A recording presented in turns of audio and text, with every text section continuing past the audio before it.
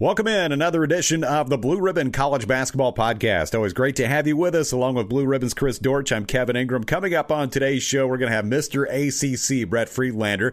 He is a Blue Ribbon contributor, writes for SaturdayRoad.com, and we'll talk to him about several topics, including MJ. We'll also talk about is the demise of the ACC greatly exaggerated, and a few more topics for Brett. So that's coming up in a few minutes here. Chris, what's going on, man? Oh, man, it's been a little NBA draft and some basketball movies, which prompted I read this Rolling Stone review on the totally unnecessary remake of White Men Can't Jump. Hollywood tends to want to, like, better a classic movie, or what is the purpose? Right. If there's a classic, if there's already a classic in the universe, do you think you can do better?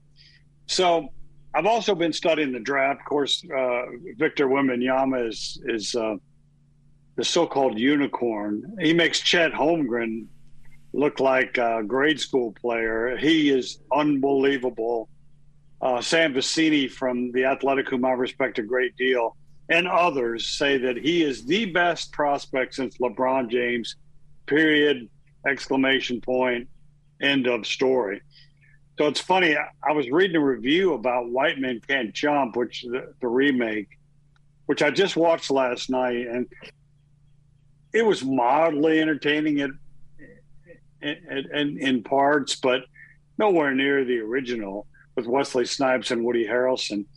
So Rolling Stone's review had a great line, which I had to use because it totally encompasses what I've been doing lately. Great basketball movies are about as rare as unicorn prospects, Rolling Stone said. One recent exception is Hustle, about Adam Sandler trying to find a unicorn prospect. So, I also watched Air recently, the story of the Air Jordan, which didn't feature too much Michael Jordan, which we're going to talk about with Brett later. But that Rolling Stone quote really sums it up for me. I've been studying the draft and then had a few time to sneak in these recent basketball movies. And basketball just, I don't know, Kevin, for whatever reason, and we've talked about this on the podcast before, it's a hard sport to get right on screen. And I don't remember many times it being done. Sandler's Hustle is a great recent example. Yeah, I like that one. My favorite all time. Oh, yeah. Hustle, I think Hoosiers is my favorite all-time basketball movie, and I don't know the realism of that and the excitement that it meant for Indiana when it was one classification, a state championship. I don't know if a film like that can ever be duplicated, but it's hard to do basketball right. And there are parts in both the recent White Men Can't Jump and Air that I enjoyed a lot, but geez, it's a tough sport to get on film. I think any sport is really difficult to do right in a movie. I always say I like sports and I like movies, but I don't necessarily like sports movies. That's a good line. Boxing seems to be one that maybe can be done. I'm thinking back to the Rocky films. I'm thinking back to Raging Bull. But, they've tried it with golf. Oh, my gosh. They tried I was actually in a movie that wasn't bad, 42, the biopic of Jackie Robinson. As we filmed that picture, I say picture like I'm a big veteran actor or something. It seemed a little melodramatic as we were filming it, but it turned out okay on screen. But there's an original Jackie Robinson biopic where he played himself, which is free on YouTube, which tells a lot. I guess it's in the public domain now, but it is bad.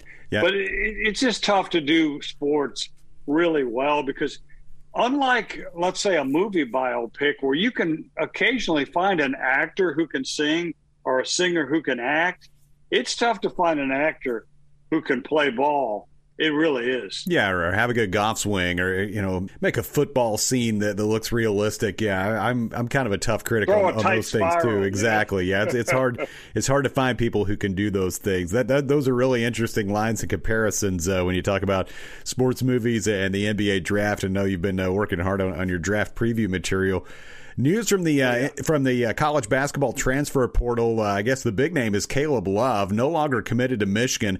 Had left North Carolina for the Wolverines, so now what for him? And he's obviously going to be the best player available in the portal now. A guy from the St. Louis area, averaging 16 points and a couple assists last season in North Carolina. Yeah, I wonder about the fit with him. He's a high-usage guy, and I don't know whether that was because Hubert Davis just allowed him to be that way or whether he needs to be a high-usage guy. I think at times he can carry a team. And at times he can shoot a team out. So he's definitely going to be a coveted prospect. I know one team that would love to get him is Texas. Texas is looking for guards right now. They've actually got Tyron Lawrence in their sights, but so do a lot of other people, including Auburn. I know you saw Tyron a lot at Vanderbilt. But just looking at some of these teams that are it's getting late in the game, and I don't know if panic is setting in, but Michigan has won. Of course, they lost Jet Howard and Kobe Buffkin, according to who you pay attention to, both of whom could be lottery picks. And then they also lost Hunter Dickinson to Kansas, Kansas has cleaned up in the portal. Texas, I think, is looking for guards. They've got at least 2 spots to give away. And then your team, Vandy, what's going on there, dude? They lost, every starter? 3 big ones to the transfer portal, and I don't know that they've replaced that kind of talent level. Yeah, there have been, I don't know that I can comment officially, but I know there have been reports of a couple guys from the portal. They do have a couple of the main guys coming back. Ezra Magnon, the starting point guard, and Colin Smith, who was a really talented freshman. And he was a starter at least part of the time, but played heavy minutes. So, I have a few guys coming back. I've been holding out hope that Tyron might decide just to return to Nashville and play another season at Vanderbilt. So we'll see. But, yeah, definitely some pieces to replace on the team and on the coaching staff for Jerry Stackhouse during this offseason. You talk about college coaches and maybe some mobility there. What about Kelvin Sampson, the Houston head coach, reportedly interviewing for the Milwaukee Bucks vacancy? Now, he's a guy who's been in the NBA a bit. He was 6 years as an assistant, including 3 seasons with the Bucks. But, man, Kelvin Sampson's done a great job at Houston. Came back to the college game in 2014. They're going to go to the Big 12 next year, but he's taken them to a Final Four. They've had a lot of success in the tournament, been a number 1 team a lot of the last couple seasons. But would he potentially make that jump after the Bucks fired Mike Budenholzer, who had actually won the NBA title there?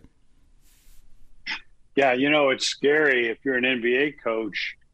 These owners have itchy trigger fingers, man. It is crazy to me. Philadelphia hires a Hall of Famer like Doc Rivers. I don't get it. I think Kelvin's dalliance with Milwaukee, I think he owes them.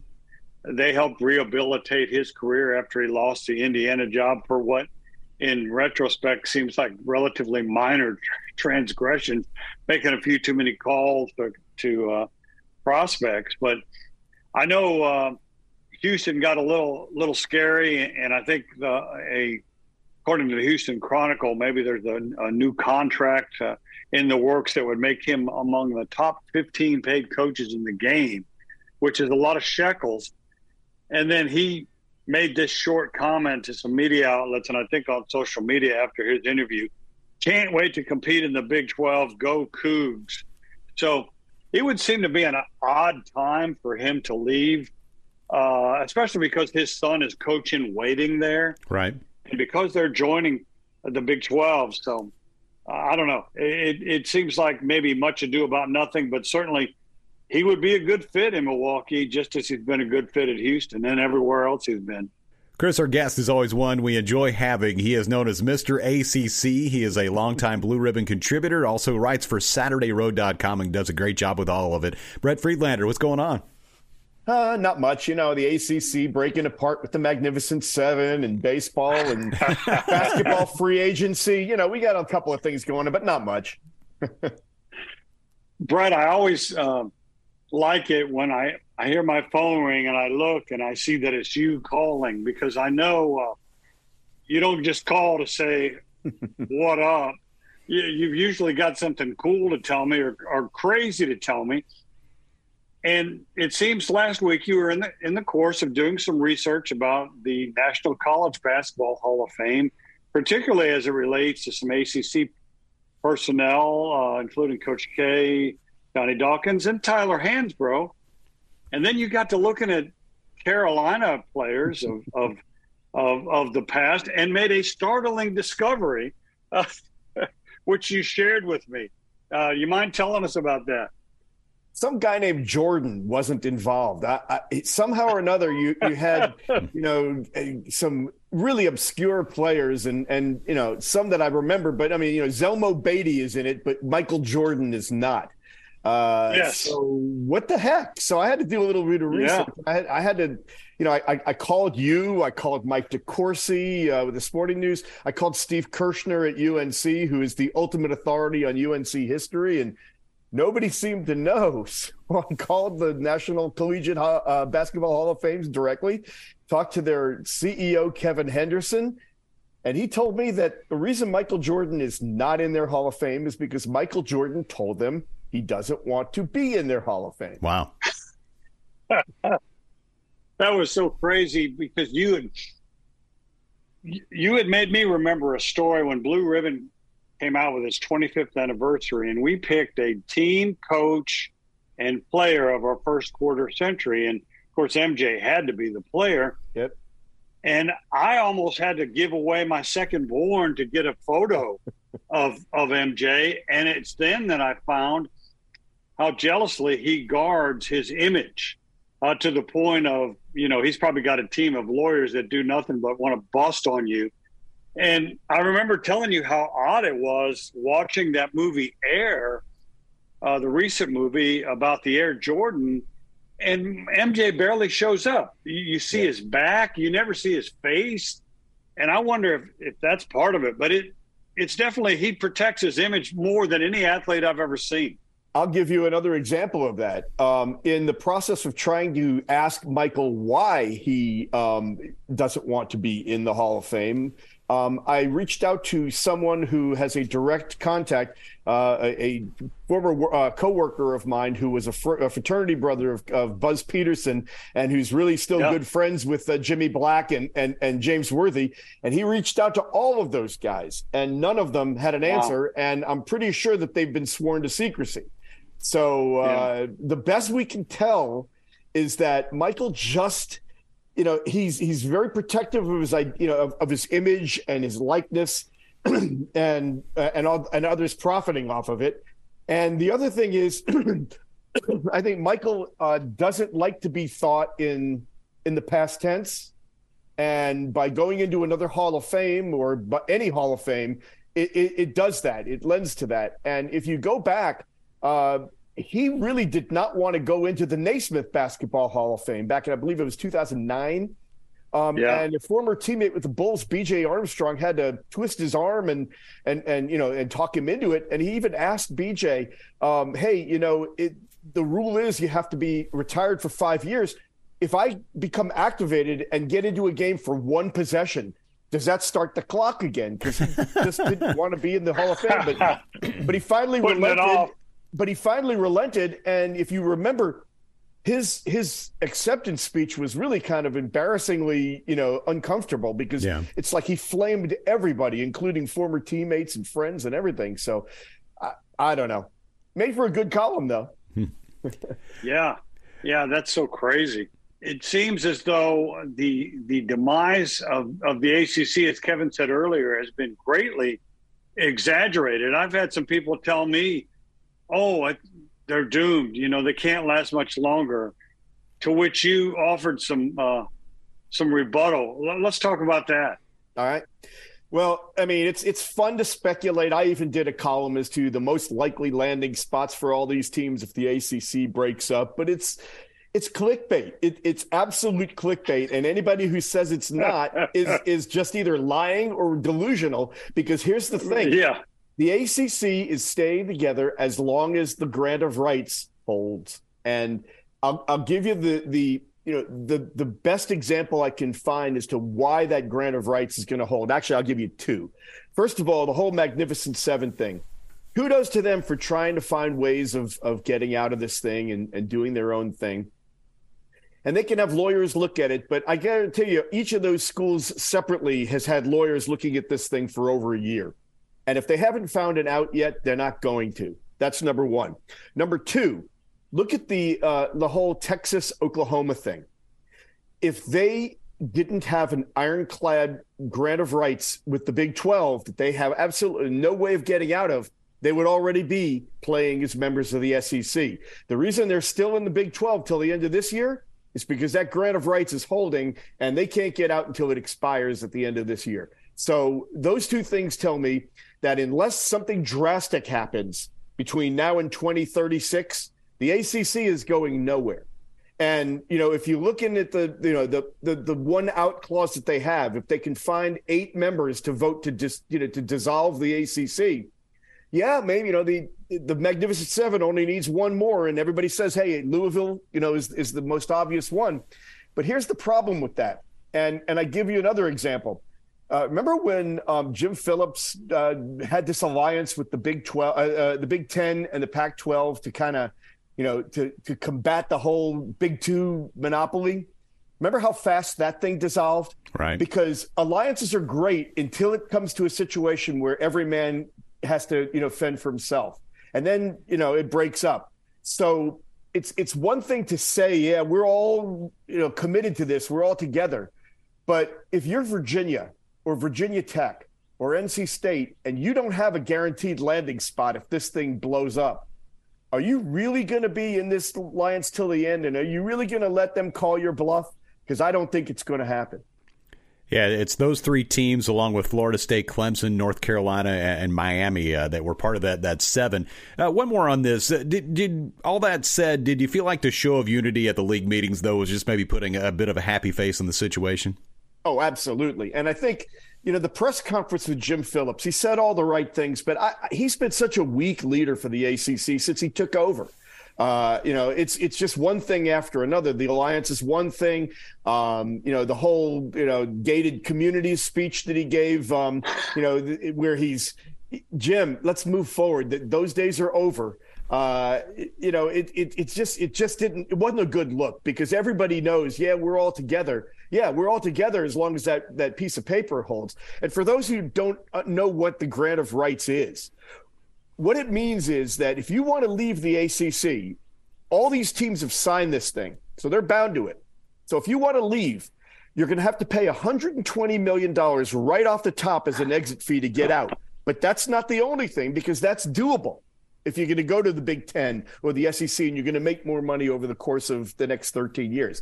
But by signing that document, all those teams in the ACC have now given all their media rights to the ACC, even if they're not in the ACC. So basically, if you're going to leave, you pay $120 million off the top, and then you play the next 13 years without getting a penny for your media rights on your home games. So you're playing for free. So it's just not worth it.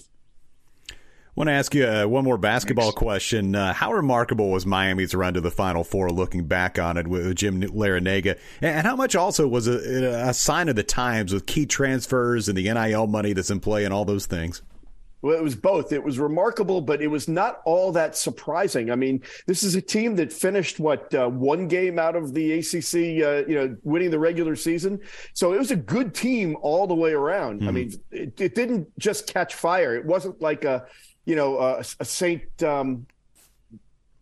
Peter's, Sister Francis's team, or St. Peter's. I mean, this is a team that was a good team in a very balanced season to begin with. So you're talking about Loyola Chicago? Sorry. Yeah, Loyola Chicago. Yeah. But funny that I just remember the Sister Jean and not the team. But no, I mean, so it was a good team, and Jim Larrañaga is a Hall of Fame coach, and he's not just yet, but he's going to be within the next couple of years. So there's that. But yes, it is a tribute to, you want to talk about trying to live in the past and play by the old rules, or say, look, I don't like it, but these are the new rules. Let's adapt to them. Jim Larrañaga, old dog learning new tricks, and it worked out great. And oh, by the way, Norshad Omier and Nigel Pack have both withdrawn from the draft and are back. And so this is a team that I think, Duke will probably be picked number one in the ACC and maybe even in the country because of all of their returning players. But Miami's going to be number two because they're a Final Four team that returns everybody basically except for Jordan Miller, and they've already replaced him with a transfer and Isaiah Wong. So I mean it was a great story, but it's also a framework on how to build a championship team. Brett, how do you think Carolina has used the portal this particular cycle, and how do you think Hubert Davis is stacking up as a head coach? I mean, there are those who say that the real fluke was not last year, but the fluke was the year before when they got into the Final Four. What do you think? Where do you think the truth lies? I think the truth lies somewhere in between, and I think it was the fluke that they got to the Final Four. If you look, they had one good month, or maybe a month and a half, and they reverted back to form last season. Hubert Davis is a work in progress. He's learning on the job. I mean, he's a guy who, unlike John Shire, did not have that full season to kind of groom and be ready for this thing. And I honestly believe he was groomed from the start with Kay. So he's really kind of gotten thrown into this thing, and he's still learning. And if it wasn't for that Final Four, and an argument could be made that was the worst thing that could have happened to him because it really jacked up the expectations. If he would have had that first season, got into the tournament, even made it to say the Sweet 16, or even like Shire's first year, got to the Final 8. The expectations would have been tempered, and we would have seen progress, and we'd be thinking about this differently. So he's done a good job retooling this thing. I think he had to clean house because, again, the comparison with Shire. Shire basically had that full season to go out and recruit his own team, built it the way he wanted to play, and it was basically his players loyal to him. Hubert inherited the entire team from Roy, basically. And so now he's got a team full of his own players with Baycott and RJ Davis as the exceptions. And both of those guys are team guys. And so I think, a nice place to start, but he's built it around now a couple of good freshmen and a lot of transfers. So let's see, because bringing in highly ranked transfers is not always the answer. I give you Pete Nance, who was the number one most sought after transfer. And yet you look 30 miles down the road, and DJ Burns and Jarkel Joyner, who nobody even gave a second notice to during the summer, turned out to be much better additions. So we don't know how it's going to all mesh, how it's going to turn out, but he's given himself a chance. So let's see how much he has grown over those 2 years. Brett Friedlander is our guest. This is a basketball show, but I'm going to ask you a baseball question to finish up. Right. How has Wake Forest built a program that's looking likely to be not only the top seed for the ACC tournament, but the top seed nationally when those are announced next week? Well, Tom Walter has done a really good job. And if you look at their trajectory, this is not just a boom. They've been getting to this point over the course of a couple of years. I think it was either 2019 or 2021 that they made it to a super regional and had Florida on the ropes in the deciding game of that to get to Omaha. So this is not something that's just snuck up on us. They've always had a great hitting team, and in that ballpark they hit a lot of home runs. Yeah. But and they've always had a decent pitching staff. They've always had like one or two guys. Jared Schuster, who just pitched a great game for the Braves yesterday, is a Wake Forest product. And they've got Rhett Lauder, who's going to be a first-round pick this year. But the difference is the depth of their pitching. They've got the top 4 earned run averages in the ACC going into the postseason. And it's a very balanced ball club. Here's the thing, though. They're going to the ACC tournament this weekend as the number 1 seed, and really the odds-on favorite to win this thing. But it's been since 2013 that a team seeded 4th or higher has won the ACC tournament. So crazy things always happen in this thing. So keep an eye on the bottom of the bracket rather than the top here, because while Wake Forest and Clemson, who has won, I believe, 12 straight going into the final, the postseason, those are the teams that right now are the favorites. Something's going to happen. Well, if you want to talk about the ACC, this guy's always the number 1 seed. Brett Friedlander, thank you so much for the time. Really appreciate it. It's always a pleasure, guys. Thank you very much for inviting me. That was Brett Friedlander. He is a Blue Ribbon contributor. He writes for SaturdayRoad.com and a guy known as Mr. ACC. Chris, I don't know that there's ever been anybody who knows more about the Atlantic Coast Conference and the history of it and where the skeletons are and all those things than Brett does. Boy, he is just a wealth of information. And it's not just the big 2 sports. You just heard him talk about baseball. He's passionate about baseball. I know the Division II tournament is played near his home in North Carolina every year, and he gets hired by a bunch of papers to cover for that, and he works his tail end off, but loves every second of it. He just loves baseball. I think we've talked about this on the show before, but he wrote a book about the real Moonlight Graham that was featured in Field of Dreams. So this guy is a historian and a lover of baseball, just as he is basketball and football. Did you write about the part where they stopped by in the VU microbus and picked him up on the way back to Iowa? I think he must have missed that part. But it really was a Moonlight Graham, and he really did become a doctor. So, and he had his little cup of coffee, as they say in the bigs. Yeah. So that book is still for sale on Amazon if anybody wants to pick it up.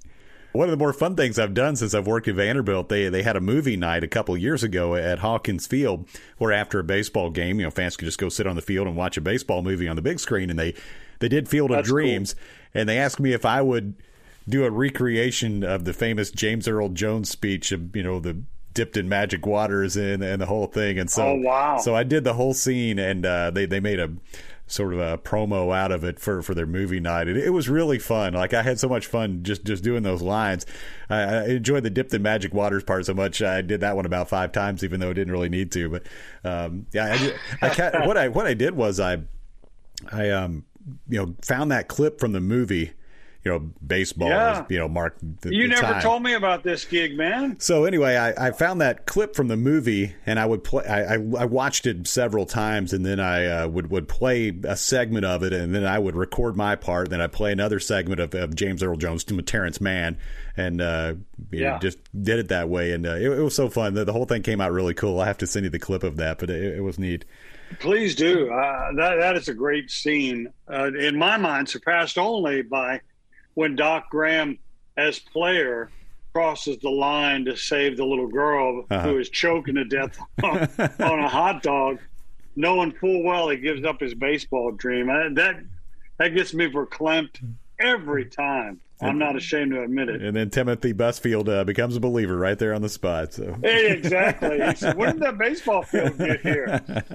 When did those players speaking get of here? Speaking of baseball, I know that you love baseball as much as Brett does. And you've had a lot of fun over the years covering the SEC tournament where you're headed now. What is that like? I never had the pleasure of covering that event. I know it's often rain-plagued, but what is covering that event like? It's really a great event, and you're right, the weather seems to play a role in it almost every year. Now, it's funny, I'd never been myself until just the last couple seasons going and covering it with Vanderbilt and doing some games there at Hoover, at the Hoover Met, where they've had it for years. It's a great setting, and that's a great setup, too. They have a lot of room for fans to tailgate, and they built this pavilion, with a lot of games and stuff for kids that come. But you can see some great teams. Everybody's there, and, a lot of these SEC teams, just like in other sports, they have rabid fan bases for baseball. But as with everything the Southeastern Conference does, it's first class and really well done. And looking forward to being down there this week. Vanderbilt, after some stumbles here in the last few weeks, came off the mat to win 2 out of 3 against Arkansas over the weekend. And they'll be the 4th seed, so that means you play the late game on Wednesday night. And with weather and extra inning games and trying to squeeze in 4 games in one day, I always joke that means your projected start time is around 1:30 a.m. Hopefully it won't be that bad. I looked at the weather forecast. Keep your fingers crossed. It looks like it's going to be okay for this week. Last year was really bad. There was the early days of the tournament. It starts on Tuesday. There was a lot of rain, and I think, and I don't think I was the only one, there's a lot of question whether they were going to be able to get all the games in and would have to come up with some sort of contingency plan. But somehow the rain held off enough, and they did enough work on the field to get it all in. So they do a great job with it. It's a dirt and grass field, so you have to, it takes a lot more care than playing on turf fields. The one that Vanderbilt has, and a lot of teams in the SEC, they have turf fields now that save you so many games because of the weather that you get, late winter, early spring when the baseball season's going on. But yeah, looking forward to it. I will be down there for the games on Wednesday and Thursday with Vanderbilt, so it's going to be a lot of fun. Chris, we have gone to a concert since we did our last podcast. I was down there a week ago Saturday, and we had a lot of fun. We got a meal, and then we saw Robert Plant and Allison Krauss, their concert in Chattanooga. It was just a terrific show. It was an interesting mix of iconic voices. Robert Plant, who, if you're making a Mount Rushmore of lead singers in rock and roll, he's certainly on it. And if you're making a Mount Rushmore of bluegrass folks, Allison Krauss is definitely on that one, too. And he had songs that came from a little bit of everywhere, whether it was Led Zeppelin or Everly Brothers or ones that they had done on their own. I just thought it was terrific, and I'm not sure what I was expecting, but it was a really cool show. I knew you'd like it. That was the second time I've seen them. They toured. They did a record. Gosh, it's already been 15 years. It just blows me away how fast a decade and a half can get behind you. But they did a record. Tried another one. Robert just wasn't feeling it, and admittedly, Robert can do whatever he wants. I don't know what his net worth is, but he's not worrying about his next meal, and he doesn't want to stay trapped. An interviewer once asked him, "Have you definitely put the kibosh on Led Zeppelin?" And Robert started snoring. That was his answer. Yeah, he doesn't care about that. He doesn't want to go back in the past. Kind of like Brett Friedlander said about Michael Jordan, the past doesn't interest him. So he's always looking for challenges. And he met Allison Krauss at some event, and somehow they got hooked up with T-Bone Burnett, who helmed Oh Brother, Where Art Thou soundtrack and all the recording sessions. And it's just a musical walking encyclopedia. And between what both those artists, Robert and Allison, Allison grew up listening to rock and roll. So between what the both of them just personally liked as fans, they cobbled together hundreds of songs. And yeah, you're right. To see them play, just to see them walk out there is pretty cool. I know some kids who are barely teenagers, friends of my daughter's, who got their parents to take them just so they could see the two of them. And anytime you get a chance to see icons, you got to go. But yeah, I loved when they did the Zeppelin songs, and they did Evermore, and my personal favorite, When the Levee Breaks. That is such a weird. The one thing I noticed different that I hadn't noticed about Allison in the past, when she plays that fiddle, it just sounds different than anybody else. It's louder. Without trying to be loud, and it has soul. When you are a Mount Rushmore artist, you just do that. You just flick that stuff off effortlessly. So it was great. We got to do more of that. I know we've seen Hall & Oates at the Ryman, but now that this pandemic is getting the heck out of here, we got to put it back on the schedule, dude. We'll do it for sure. And it was cool.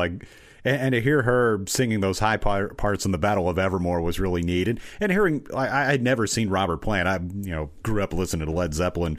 My uncle was way into all those rock bands, and so we listened to a lot of Zeppelin growing up. But to hear him sing some of those parts in those songs, it was really, really neat. But he still got it. He still got it. He sounded great. Yeah, his voice sounded awesome. He's taking good care of his voice. A lot of those old rock and rollers, they lived hard. The strong drink, the drugs, the smoking, staying up late. But Robert is taking care of his voice, and he's just a musical explorer.